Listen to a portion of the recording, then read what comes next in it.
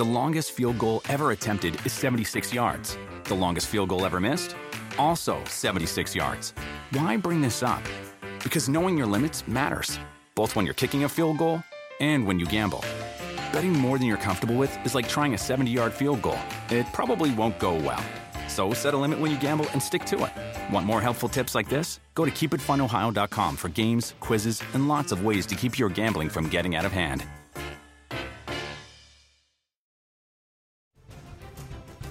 Hi there, I'm Rebecca Lowe. Welcome along to the latest edition of the Premier League on NBC podcast, where you can get the latest, can't-miss content from NBC's coverage of one of the best leagues in the world. Be sure to tune in on weekends at 7 a.m. Eastern for Premier League mornings on NBCSN and Peacock Premium.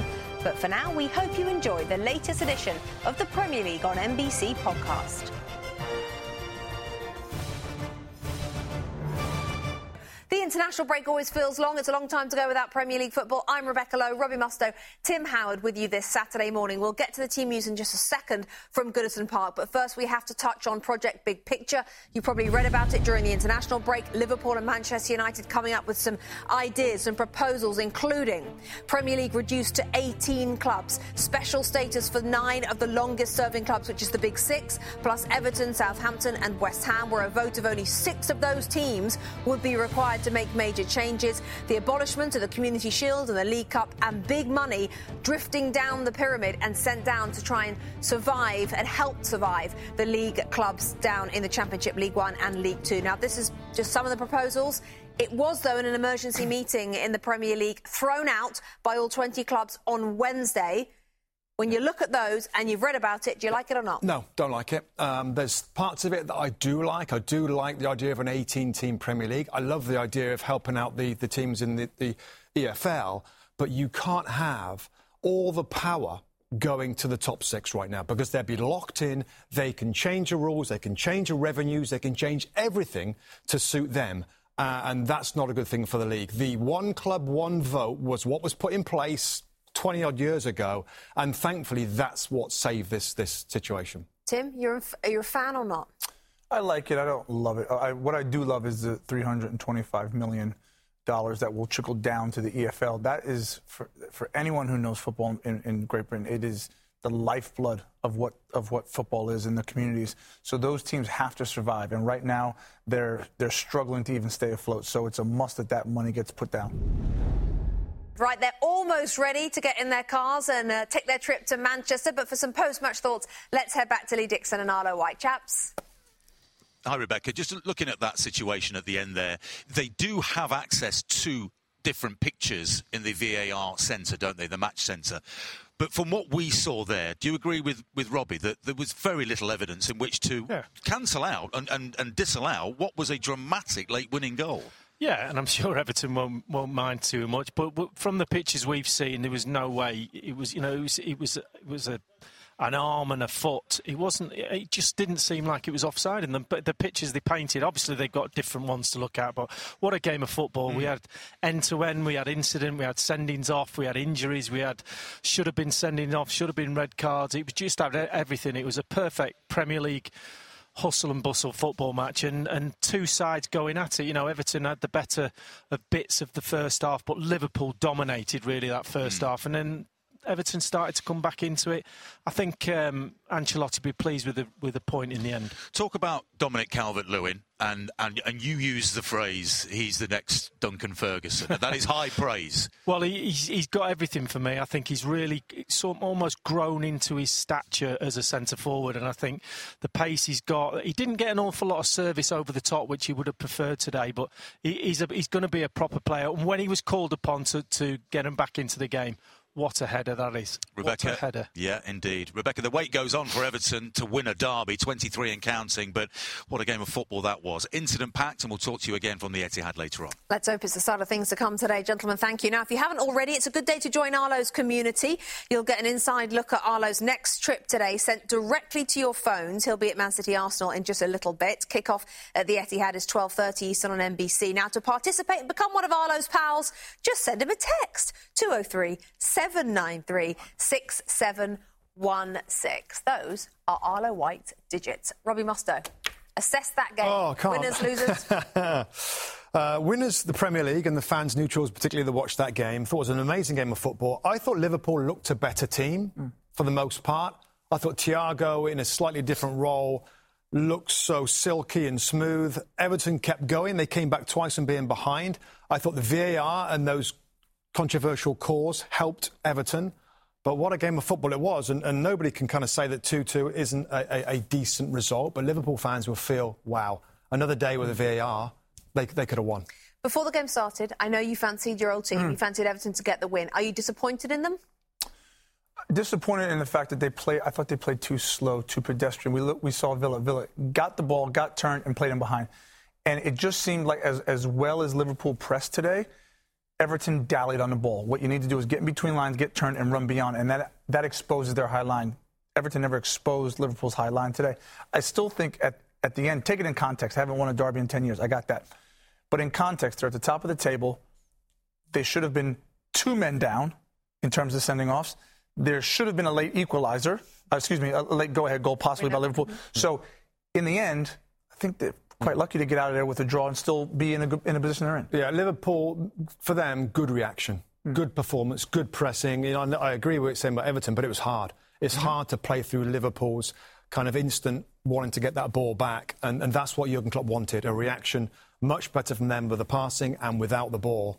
But he will be frustrated they didn't get all 3 points. Everton still top 4 contender after watching that? Absolutely. Top 4 contender. Yeah, I mean, not going to be easy, but why not? Yeah. For sure, yeah. Yeah, OK. Both of you agree. 2-2 then in the first game of the day.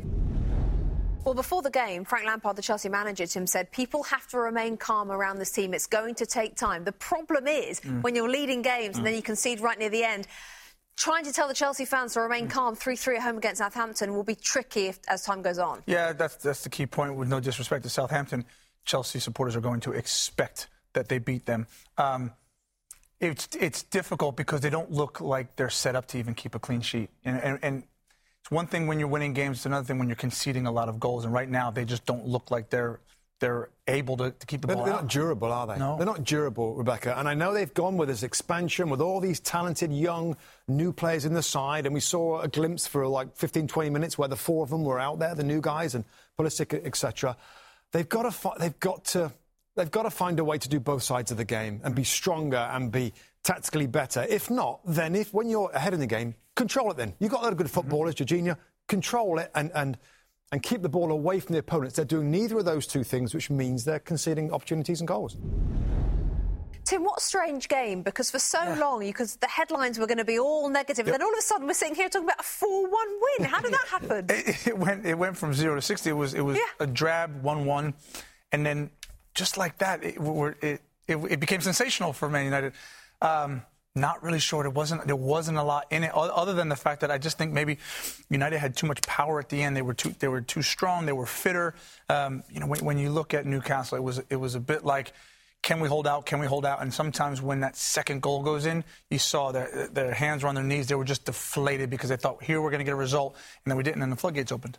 I mean, credit where credit is due. There was criticism before the game of the starting lineup from Ole Gunnar Solskjaer. They've won the game 4-1. They've reacted to that defeat at Tottenham.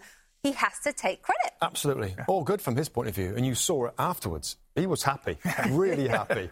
No reason. I mean, was it 85 minutes they were drawing this game? And I'm starting to write notes like they've lacked a little bit of attacking quality to find a way through, and then they go ahead and do it. So, fair play. The quality was there. It's just before that, Tim, just you're looking for a little bit of chemistry, a little bit of quality in the attacking third. We didn't really see it until late on. But listen, this is football. This is United. They do score late goals.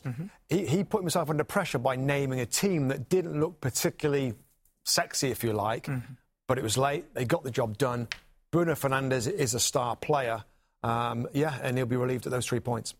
I just want to go back to something you were talking about, the goalkeeping situation, the Karl Darlow injury. We were watching the game and you were sort of shouting, you've got to make the change. Now, do you think it was relevant at all to the flurry of goals that went in at the end, that Karl Darlow injury, Tim? Not necessarily, because he played really, really well on the day. Those were good goals. I mean, all 3 of those goals were taken really, really well. it's easy to speculate on maybe they should have made the sub. Look, he was struggling. He clearly was struggling. Could have played a part possibly, but take nothing away from Man United. Those last 3 goals were fantastic. Yeah, it could be a problem though now if he doesn't play. See how his injury goes. They've not got Martin Dubravka. Maybe they don't have Carl Darlow. They do have Mark Gillespie, that third choice goalkeeper they brought in from Motherwell. Let's just round out a story that we started really at the beginning of the day, the Harry Maguire story. We touched on it at half-time. Again, another bit of credit to the manager for playing him, because what a terrible time he's had. And also the player for standing up and saying, because it doesn't always happen, that no, Gaffer, I want to play.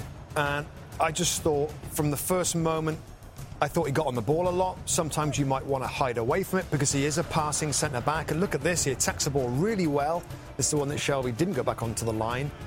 And again, strong there. And it wasn't just these moments. You know, generally his possession was good. He gets a shot here that goes a little bit wide. He made some blocks as well.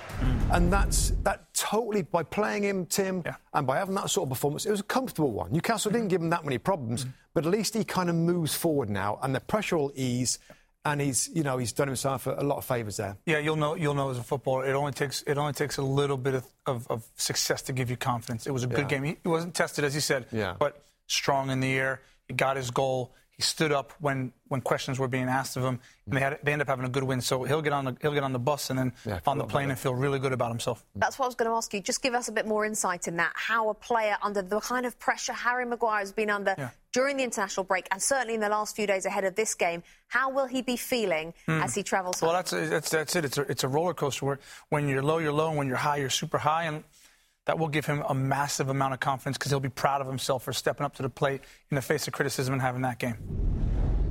Jordan, we all thought you've got a winner there. I think you did as well. So how do you feel that it was ruled out and overall?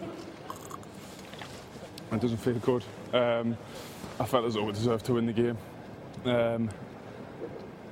So, yeah, nothing to say really. I thought the reaction was good from the boys for the full game and deserved to win, yeah.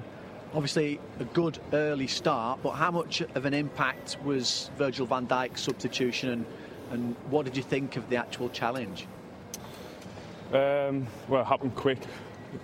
I think it's a penalty if it's not offside. Obviously, Virgil's a big player, so it's a big miss for us, but I thought Joey come in and done a brilliant job. And like I say, I thought overall we deserved to win. So, obviously, you've got a game coming up now, thick and fast. How do you keep things going with all these fixtures coming along? Just keep performing like that, with the same intensity, recover well, get ready for the next game like we always do.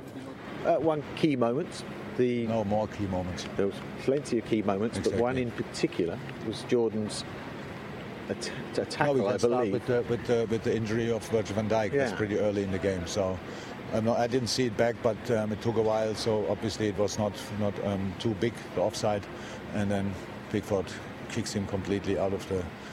That's. How does he not get a red card for that? Do you know? I didn't see it back. I saw it the first time. So you maybe can say more about this. I have to watch it back. The only situation I saw back was the now only briefly in the dressing room is the Henderson goal and the pass for Sadio, and I didn't see offside. Sorry, but maybe somebody will explain it to me. The picture I saw was no offside, but it was offside because somebody decided it. Yeah, we haven't been able to work that one out either, so it must be a very, very close decision. Okay. A very close call at the end there. You must have felt that the points had slipped away. Yeah, there were a lot of difficult decisions from the referee from the beginning. Really difficult. But I think we on the pitch there was one of the best referee, and so no complaint for this. Every game we seem to be talking about Dominic Calvert-Lewin, but again another giant leap from him, wasn't it? Yeah, fantastic goal, a fantastic effort. It's not easy to play against Liverpool because they press really high. We tried to play.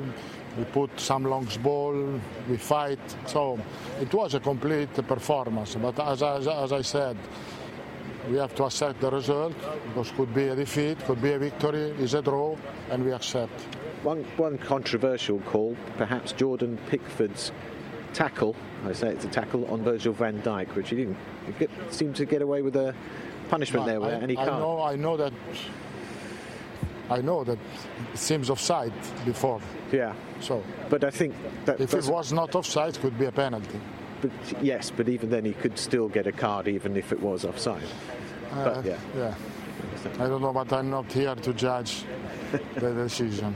10 years you've been waiting to beat Liverpool in this Mersey derby. I suppose you'll be delighted to rescue something here. In the end, yeah, but I think disappointed that we didn't kick on at 1-1. You know, we've done well to get ourselves back in the game. And I thought, you know, we knew that we would go through spells where we wouldn't have the ball, but we had the quality today. You know, I've had a chance myself, which I'd backed myself to put away, and unfortunately not. And then the game kind of goes the way it does, but it's coming. I genuinely believe it's coming. I thought today would be the day that we would do it, but it's not to be, so we go the next one. Well, Carlo Ancelotti says he's not here to judge, but gentlemen, you are. So let's take another look, shall we, at this challenge. Robbie Mustoe. You know what? I totally understand the anger and the emotions that Liverpool fans are feeling right now.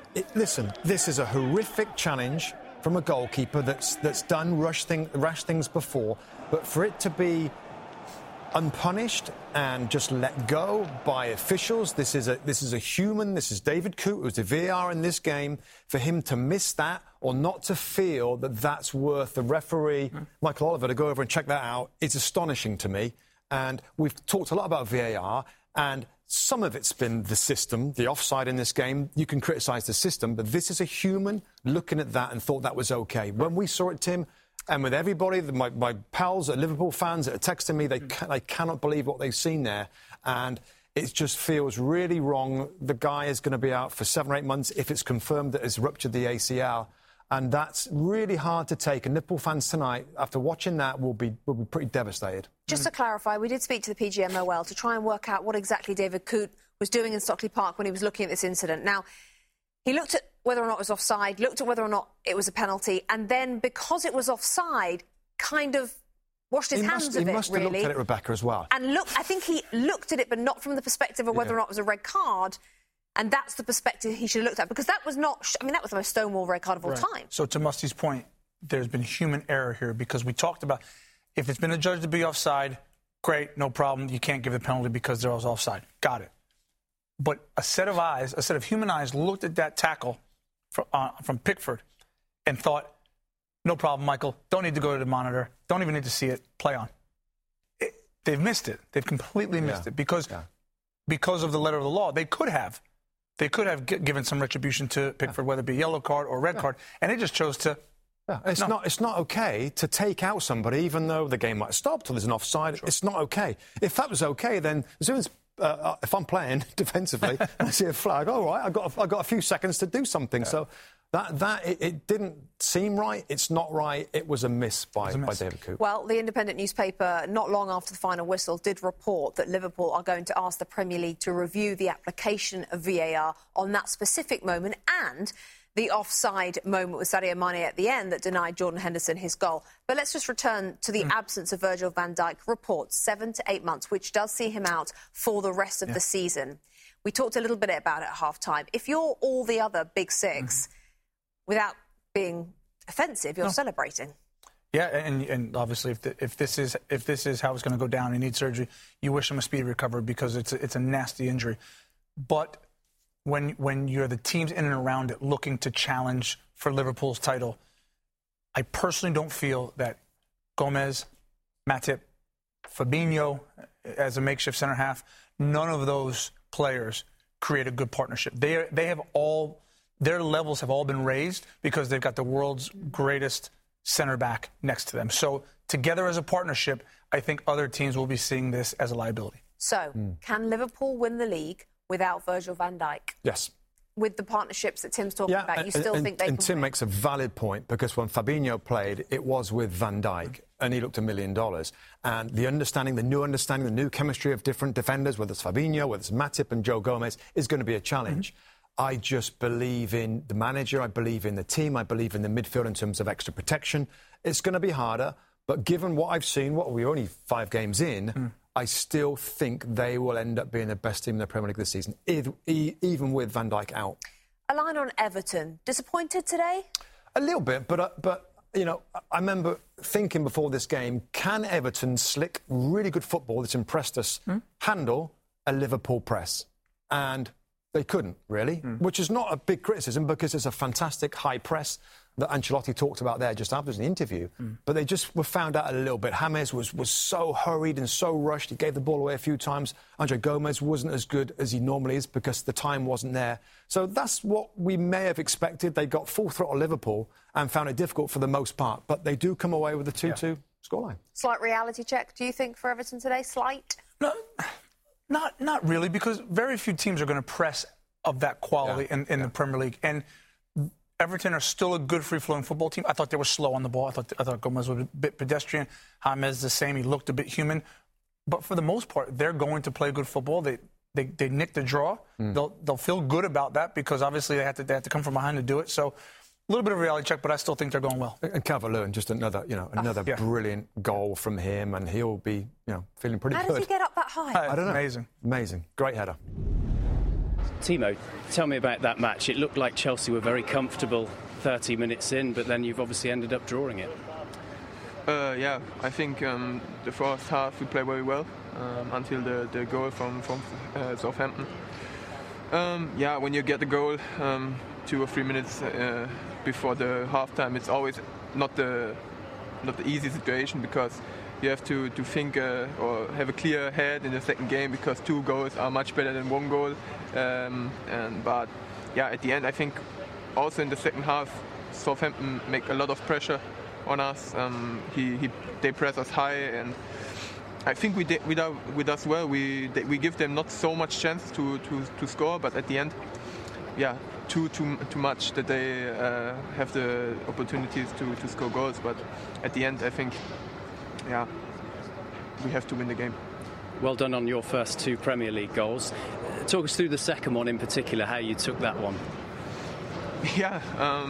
I'm happy about my goals, but at the end I want to win the game, and that was it's a day for me today that 50% I'm happy, but 50% I'm not happy. But the second goal, I saw that Georgie play a long ball. I tried to get the ball, keep my body in front of the defender, and then the only thing I thought in front of the goalkeeper was putting it over him, and that it goes so was not like I will do it like this, but I'm glad that it works, and but at the end I want to win the games, and that's the thing we lose today.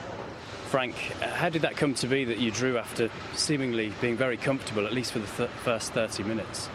Yeah, well, the first half, they scored towards the back end of that. Some of our football was great. You want to really finish the game off at that point. 2-0 was never a finisher, and 2-1 is a dangerous result. We know that, so we went into half-time like that. And some great stuff played there. But second half, we allowed the pressure that they wanted to put us under to gain some traction because we kept trying to play a little bit. The message was to keep trying to go a bit longer and miss out the press. We didn't do that enough. And then, of course, you concede late on, so you lose the points. Is it fair to split your team in 2 at the moment and say in attack it's clearly working and in defence there are issues that are not?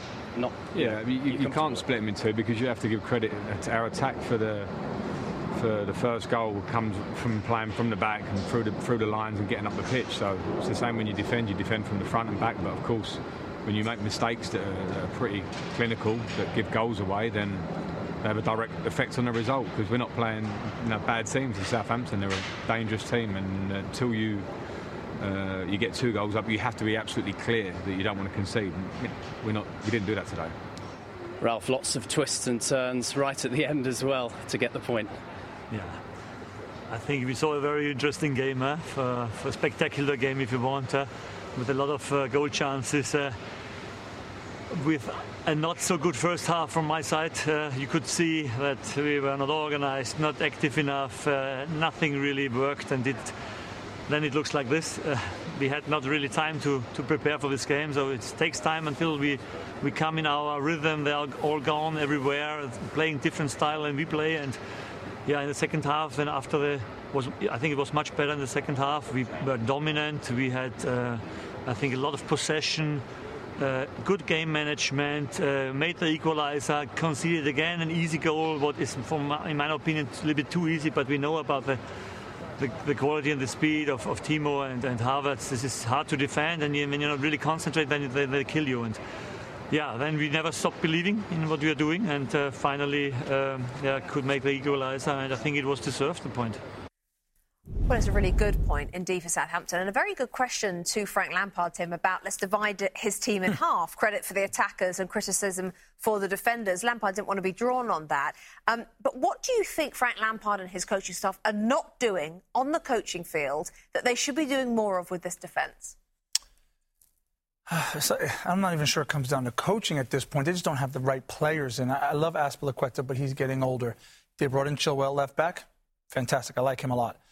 Their centre backs aren't up to it. Now, you can put Reece James at right back and work him in. Zuma, Christensen, they brought Thiago in. Thiago's a stopgap. I think they were naive in spending so much money up the front and just thinking this will get us over the line, because as we've seen, they don't look like keeping a clean sheet today, tomorrow, or next week, or ever. The only thing I'd say about that, Tim, if he doesn't believe, or the coaching staff doesn't believe that the centre-backs or the defenders are great individually, then coach. Then he has to coach. So I think he should be doing more. So what we're seeing now is obviously there's a good Chelsea and there's a bad Chelsea. And it's rearing its ugly head, the bad Chelsea, almost every game. That's 9 goals conceded and 5 in the Premier League. For me, you've got to ask Pulisic, you've got to ask Havertz, you've got to ask Ziyech came on, whoever's playing, or Mason Mount. Listen, we've got to be a team. We've got to attack together. We've got to defend together, because we have the tactical camera right here, and it's many games where I watch Chelsea and I watch them going forward and they're great, but I look at it defensively and the flair players are not doing enough, Rebecca, to help out defensively. And teams don't win championships by having players that are not two-way players, which is an American term, which I really like, actually, for footballers. And I believe that the manager should be doing that, and more compact. And that might help protect players that maybe aren't best defensively. And people are going to want to hear this. N'Golo Kante is at his best, winning World Cups, and all the reasons we like him, it's because he sits in front of that back four as a number 6. He doesn't go very far. He puts out fires. And to your point, he delays the football enough to allow the wingers to come back. They've gotten so expansive under Frank Lampard that N'Golo Kante isn't that sitting number 6. He's gone away, and now it exposes the back four. And Jorginho. Jorginho's next to him, who can't defend, and he's not got no pace or no power. So with this partner and the 2 wide players, you know, they've got to find ways, Rebecca, to protect that back four even more and be more compact. Do you think the current centre-half partnership or ships is good enough to make top 4? I do, but only just. And if Thiago Silva comes in and settles in to be the mainstay and the main guy and he organises, because there should be enough there. But if he doesn't defend better as a team, they might not do it. And it would be criminal, because they got brilliant talent going forward. OK. The first 16 minutes, 3 goals for Spurs. The last 8 minutes, 3 goals for West Ham. Robbie, go some way, please, to explain. Please. No, you have to. This is your job. Explain what happened. Wow. Well, first of all, top marks for West Ham United, because after that first, whatever it was, 16, 17 minutes, they kept going. They kept trying to get their game going. And, you know, Spurs were defensively strong. Mentioned it at half-time. They'd done a good job there as well. But they kept going in the second half as well. And as time wore on, you know, you get that goal from Balbuena, and as you said, there's a glimmer of hope. Now, the next 2 goals, a little bit, I mean, full credit, but, you know, Sanchez is a little lazy, just reaches across, glances off his head, a little bit of tired defending that time. And then the strike from Lanzini, you know, who sees that coming? So, listen, full marks, and there's one thing I didn't expect at half-time is to see David Moyes dancing on the field after the game. I've never seen him, I mean, you know him better than any of us, to do that and show that sort of emotion. This is a different West Ham United now to the team under Pellegrini. You wouldn't have seen that. Well done, David Moyes. I mean, we joked before the game and at half-time about David Moyes not being there, then winning 2 games, and now we think definitely he should be on the touchline for every single game. Dancing, preferably. Tottenham, Jose Mourinho, what do you think he's going to say? Well, he'll be gutted. That should never happen. 3-0 up that way, you're cruising the game. West Ham aren't in it. OK, halftime comes, they'll have to make a change. He'll be devastated because he doesn't like to concede goals, Jose Mourinho, and they've conceded 3 there at the end. We questioned about David Moyes being on the touchline. That's the impact he has, because I'm telling you what, that dressing room at halftime would have been horrific, because I've been on the other end of it, and it wasn't nice in the reaction they got. A guy like Lanzini to score the equalizer, he's found it very difficult under David Moyes. So it speaks to the belief of this team in each other and in the manager. Bet that dressing room's quite nice now. Oh, but yeah. what about Jose Mourinho? His interview has just come in. Here he is.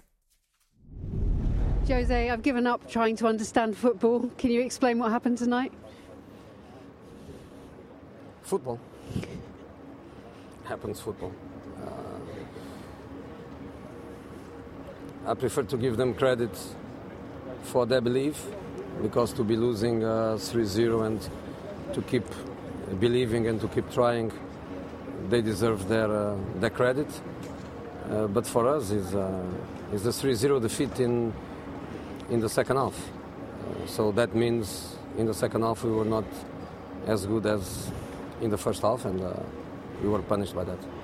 Emphatic in the first half, scoring in under a minute, 3 goals by 15 minutes. A wonderful debut by Bale, who nearly scored a beauty just minutes before the equaliser. We had a 4-0 by Harry Kane hitting the post. We had a 4-2 with Gareth. We all thought the game was controlled, but it wasn't. And one free kick brought them to the game, and then the third goal is an amazing goal, but completely out of the context. So once more, I want to analyze the game, of course, internally. But for you, I prefer to praise West Ham belief.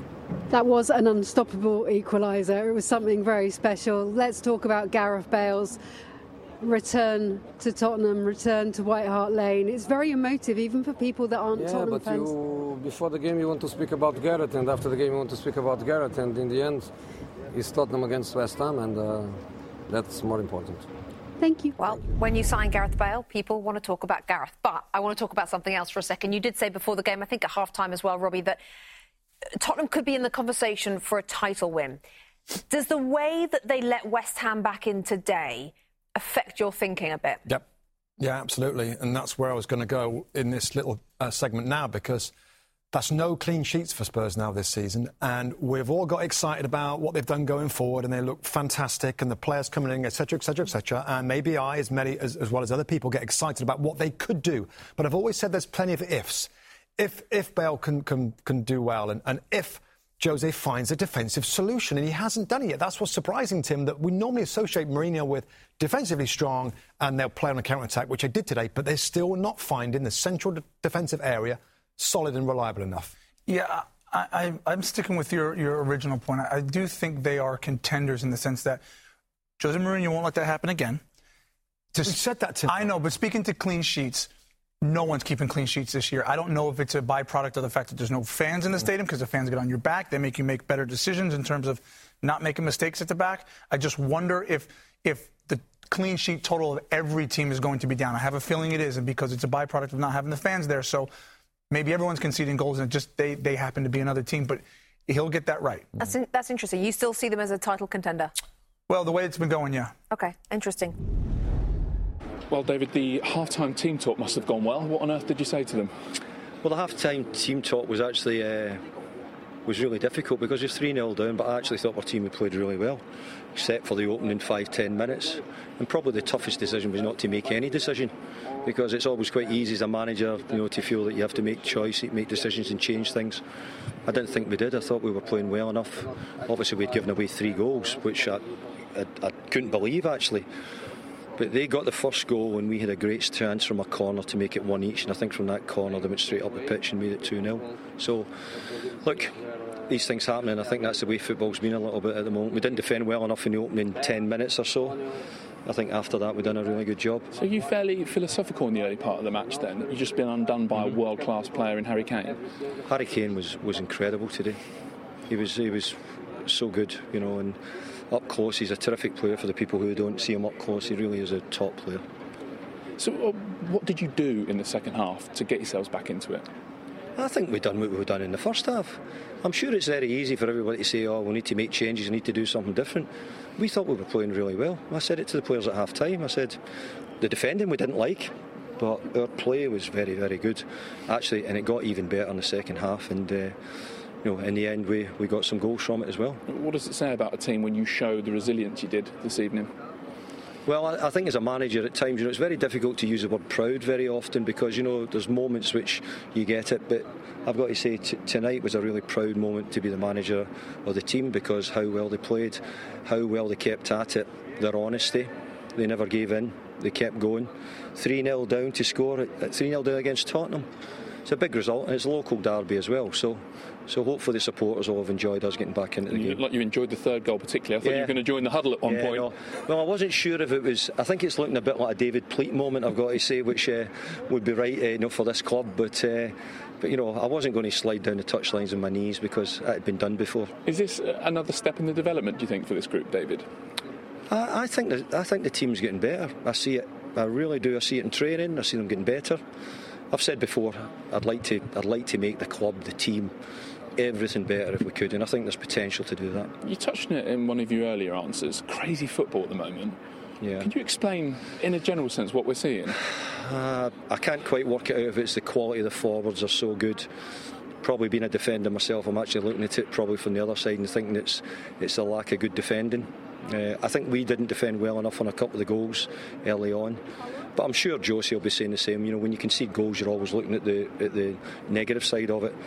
But I do think that we've probably seen an awful lot more goals than we've probably seen for a while. Whether it's to do with the crowds or whatever that may be, I'm not sure. But I can only put it down to really not being particularly good defending. Refers there to the David Pleat moment 35 years ago. Luton manager David Pleat running on the pitch when Luton avoided relegation at Main Road against Manchester City. Look it up if you haven't seen it. That David Moyes feels a little different from the David Moyes of Project Restart at the end of last season. You know him best, Tim. Tell us about what you're seeing there. That was television David Moyes because he talked about going to the locker room and not having to change much. Well, I'm telling you now, there was things getting thrown across the dressing room. There were people scared. And he talked about it being difficult to not have to make changes because he thought they played well enough in spurts that he didn't have to make a change. And when you're down 3-0, the obvious answer is make a change. Yeah, and particularly the way that the midfield was getting overrun with Kane and then Ndombele and Son dropping in there. I thought, you know what, he should make a change in there to try and stop that. But Spurs sat off and his team came forward. That result and even that little dance won't flip and endear him to the West Ham fans, Rebecca. He's had a tough time kind of getting him on side as if he's a West Ham manager. But I tell you what, he's helped him a couple of times now, and he's really making this team in his own image. Well done, David Moyes. Yeah. The one thing we know for certain, Tim Howard, about this Premier League is that you never know what's going to happen, and you can never, ever, ever think, there's only a couple of minutes left, I think I'll turn over, because everything goes right to the wire. What's your story of the day today? Aston Villa up to second. The game at hand. As I've said, they've turned the corner now. They've turned the corner. They don't have to worry about relegation and think about these 6-pointers. They're at the top of the table on merit. What I liked about them today was this 7-2 against Liverpool is flattering. It's really, really nice. But these are the games that are going to get them over the line. The ones where they didn't play particularly well. Thought they were slow. Things weren't coming off for them. And yet somehow, some way, they found a way through to get a win. And then you look at Ross Barkley, a former teammate of mine. He's a special talent. Okay, maybe with surplus to requirements at Chelsea. But he's found a way to get into a team with his good buddy Jack Grealish, and they found this combination that seems to be a winning one. It's so interesting to see a team go from sort of zeros to heroes so quickly. I mean, to go last day of the last season, stay up by a point, to 4 wins from 4, and they're actually a third of the way already to safety. That's so rare to see that turnaround. Does it spread the credit everywhere, would you say? Yeah, there was a bunch of dominoes that had to fall. They had to stay up, which they did on the last day. They spent a record fee, which shows the financial backing and the ambition of the club. Talk about ambition. They kept their best player in a long time. In Grealish, they bring in a top player from a top club in Chelsea and Ross Barkley. So there's these little dominoes that start to get put into place, and you're thinking, now we can crack on here. Well, Villa fans have waited a long time to see their team in the top 4, let alone top 2. Your story of Sunday. Oh, the London derby, Spurs versus West Ham United. And I just reference other teams. It's been a fascinating season for many reasons. But how about the big 6, the big clubs, scoring and conceding? Liverpool, Man City, Manchester United. And Chelsea and Spurs are similar, Rebecca. And we got confirmation today of Spurs again from that. Chelsea, really good going forward. can't get the balance right, defensively weak. Are we seeing the same thing with this Spurs team? It looks like it, because they were fantastic, absolutely amazing. The best I've seen them under Jose in the first 45, but the first 15, 20 minutes particularly. And then the second half, we see this capitulation, a nervousness about them. The first goal goes in, and just a lack of solid defensive foundation that you normally assume with a Mourinho team.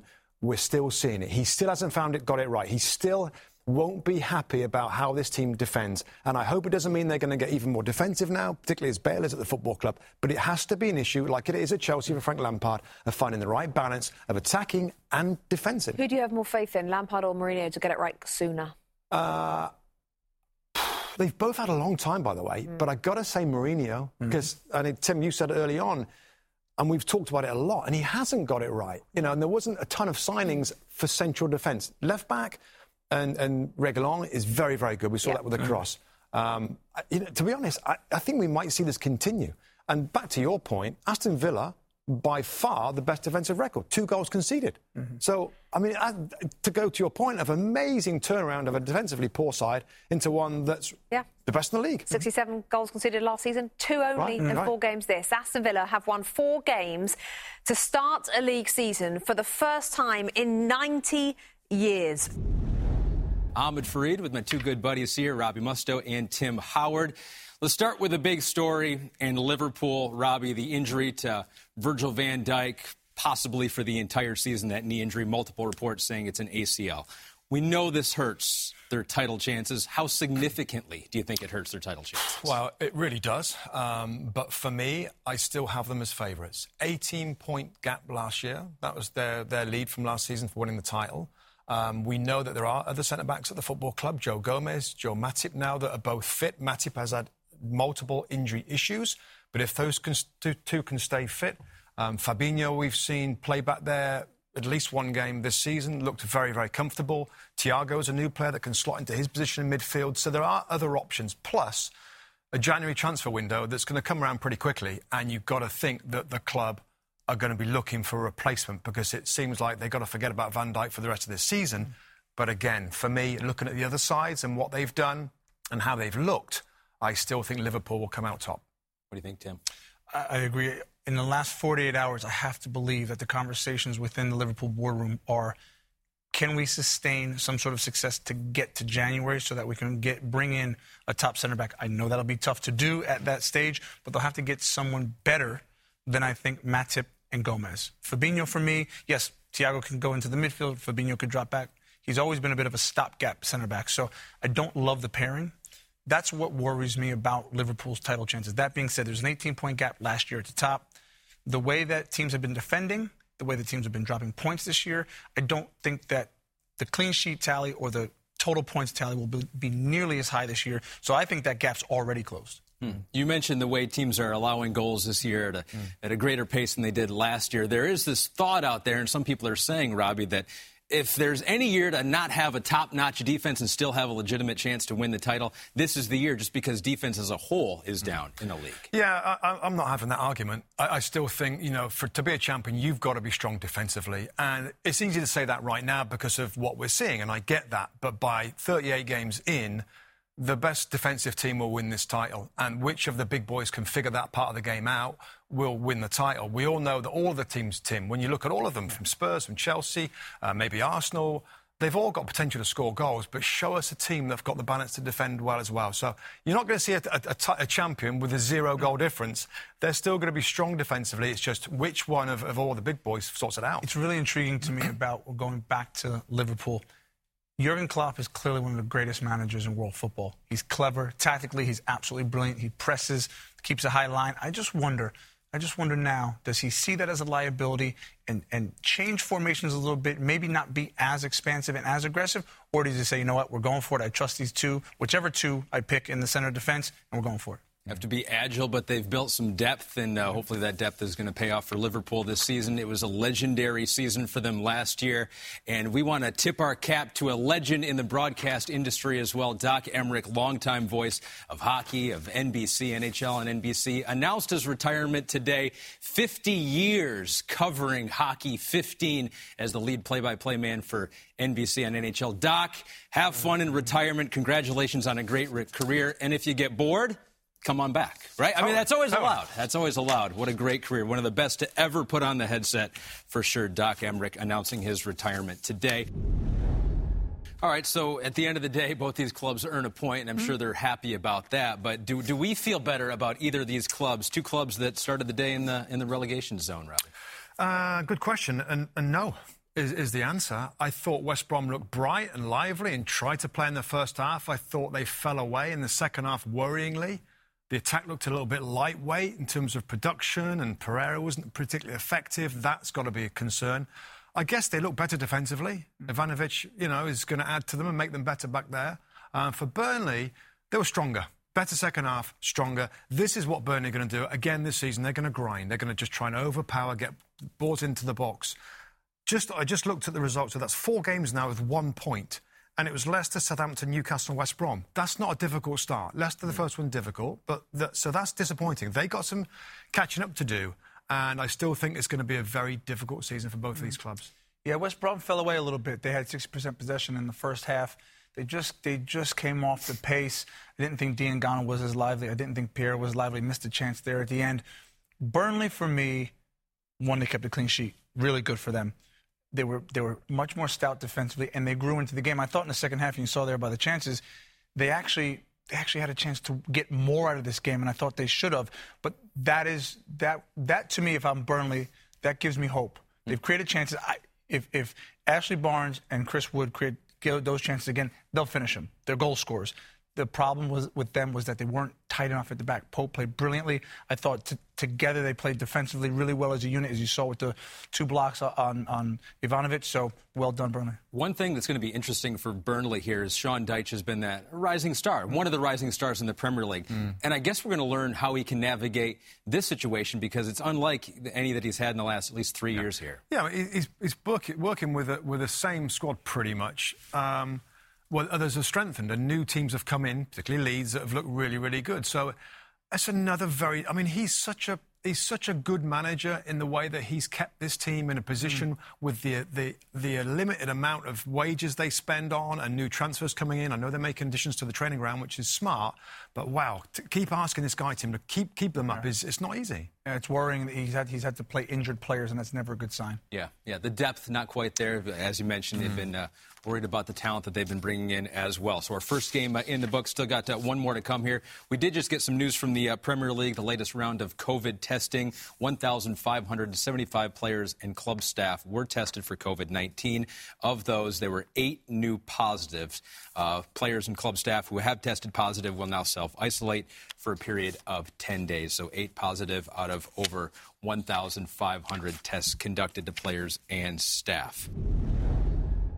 Is this just the way that Wolves play? It seems like every time we have them, it's a scoreless draw, perhaps in the first half, and then they really get things going in the second half, and they did it again today against Leeds. Yeah, just really interesting. First half, very defensive-minded, set up to thwart and to look at Leeds and to make sure they were tight, which they mostly were.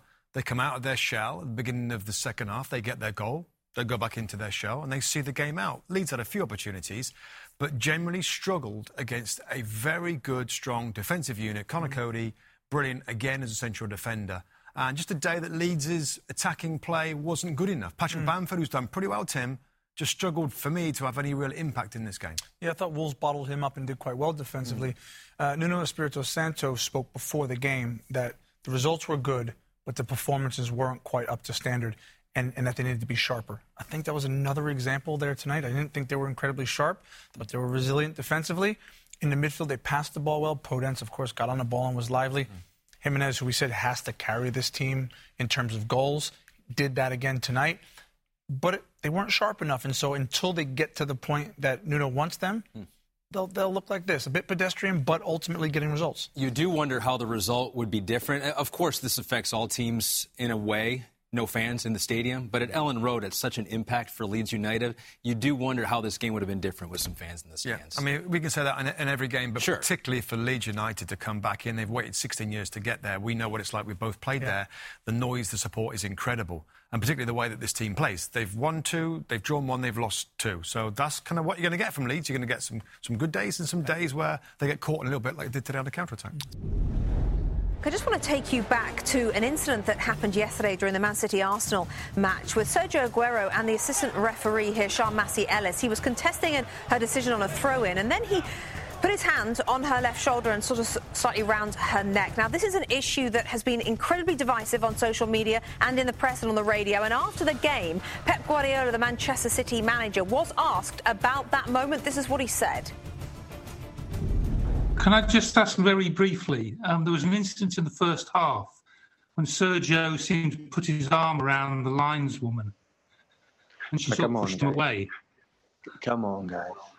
Sergio is the nicest person I ever met in my life, so we can discuss. Take the problems, look the problems in other situations, not in this one. Come on. Well, Aguero will face no action from the Premier League because his action was not deemed to be aggressive or threatening. He's the nicest man he's ever met in his life, says Pep Guardiola. What are your thoughts, Robbie Mustoe? I didn't like it, to be honest with you. I didn't like it. Just the pull towards him was unnecessary. I think it's inappropriate, a little patronising. I think she's not comfortable. He makes her feel a little uncomfortable by doing this. He's not doing that to a male assistant on the sideline there. So, yeah, didn't like it. What was your first thoughts, Tim Howard, when you saw this and since? Well, I don't know Aguero intimately, so I can't speak to that with what Pep said. My hope is that it was none of those things. My hope is that it was genuinely within the game. You shouldn't touch a referee. We know that. If she felt uncomfortable, then it's absolutely shouldn't be allowed, you know, but it doesn't look the best, if I'm being honest. From that replay, it doesn't look the best, and he probably shouldn't, like, again, just as a standard rule of thumb, you shouldn't touch a referee. Aggressive or threatening are the words used in the law.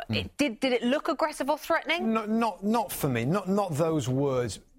But there's something else happening. There's something else a little there that probably isn't in the rule book. Now, she's a female official, and I just didn't think she looked comfortable. It puts her in an awkward position, and Aguero's kind of in a face there. I just didn't like the little tug around the neck. But listen, it does split opinion. We've seen that on social media and different reaction from different people. For me, didn't like it.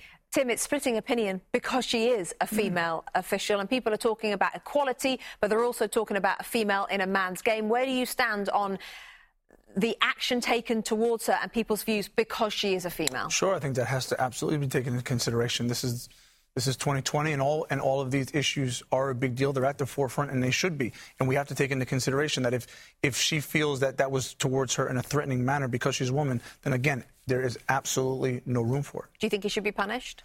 As such, no. Do you?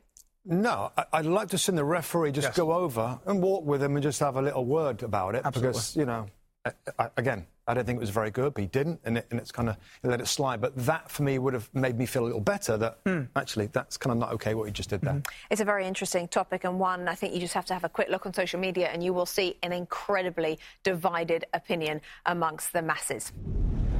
Welcome to this week's edition of The Lowdown. Tim Howard, Robbie Mustoe, alongside myself. We've got 5 questions. We're going to get started with Robbie Mustoe. OK, well, obviously normally 30 seconds. No clock on this one. Okay. Just wanted to get your reaction with the Sian Massey-Ellis, Sergio Aguero interaction in that match. Gosh, a lot of things to say about that. First and foremost, I think you should never put your hands on any official, first and foremost. As a female watching that, I was very, very uncomfortable at the time it happened. I watched it since a number of times, slept on it, thought about it, listened to many people's points of view, continued to feel very uncomfortable. And I think the most important part of this is that has to be respected. And there's a reason why thousands of women out there who watched it, and men actually, but thousands of women felt uncomfortable. And that's because that has happened to millions of women across the world, by the way, in every single situation and place, whether it be at work, whether it be in a bar, whether it be on the street. That has happened to women, and therefore the uncomfortable nature of what we saw resonated with a lot of women. I don't know Sergio Aguero. I don't know his intentions. I think intentions are irrelevant. If it makes somebody feel uncomfortable, that has to be recognised. The problem is, in terms of a punishment, aggressive and threatening behaviour, the wording is that's used in the laws of the game. So you can be a yellow or red card to a player who are threatening or aggressive behaviour when they put their hands on a referee. It wasn't threatening or aggressive, but now we have a female assistant referee. Maybe it's the time to change the wording in the laws to allow for a little bit more leeway, because just because it wasn't threatening or aggressive doesn't mean it was right, okay, or comfortable for Sian Massey-Ellis. Now, I don't know Sian. She might have been fine with it, and that's important. We don't know that. We'll probably never know that because referees can't talk. What I do know is it's divided opinion hugely, and until you've walked in the shoes of women, even in 2020, unfortunately, but certainly down the years, it's very difficult to judge whether or not that was right. I think you have to walk in those shoes first. So I was disappointed with it. It made me uncomfortable, and I hope we never see it again. Very good point. Maybe it's time to change the laws. Absolutely. The longest field goal ever attempted is 76 yards. The longest field goal ever missed? Also 76 yards. Why bring this up? Because knowing your limits matters, both when you're kicking a field goal and when you gamble. Betting more than you're comfortable with is like trying a 70-yard field goal. It probably won't go well. So set a limit when you gamble and stick to it. Want more helpful tips like this? Go to keepitfunohio.com for games, quizzes, and lots of ways to keep your gambling from getting out of hand.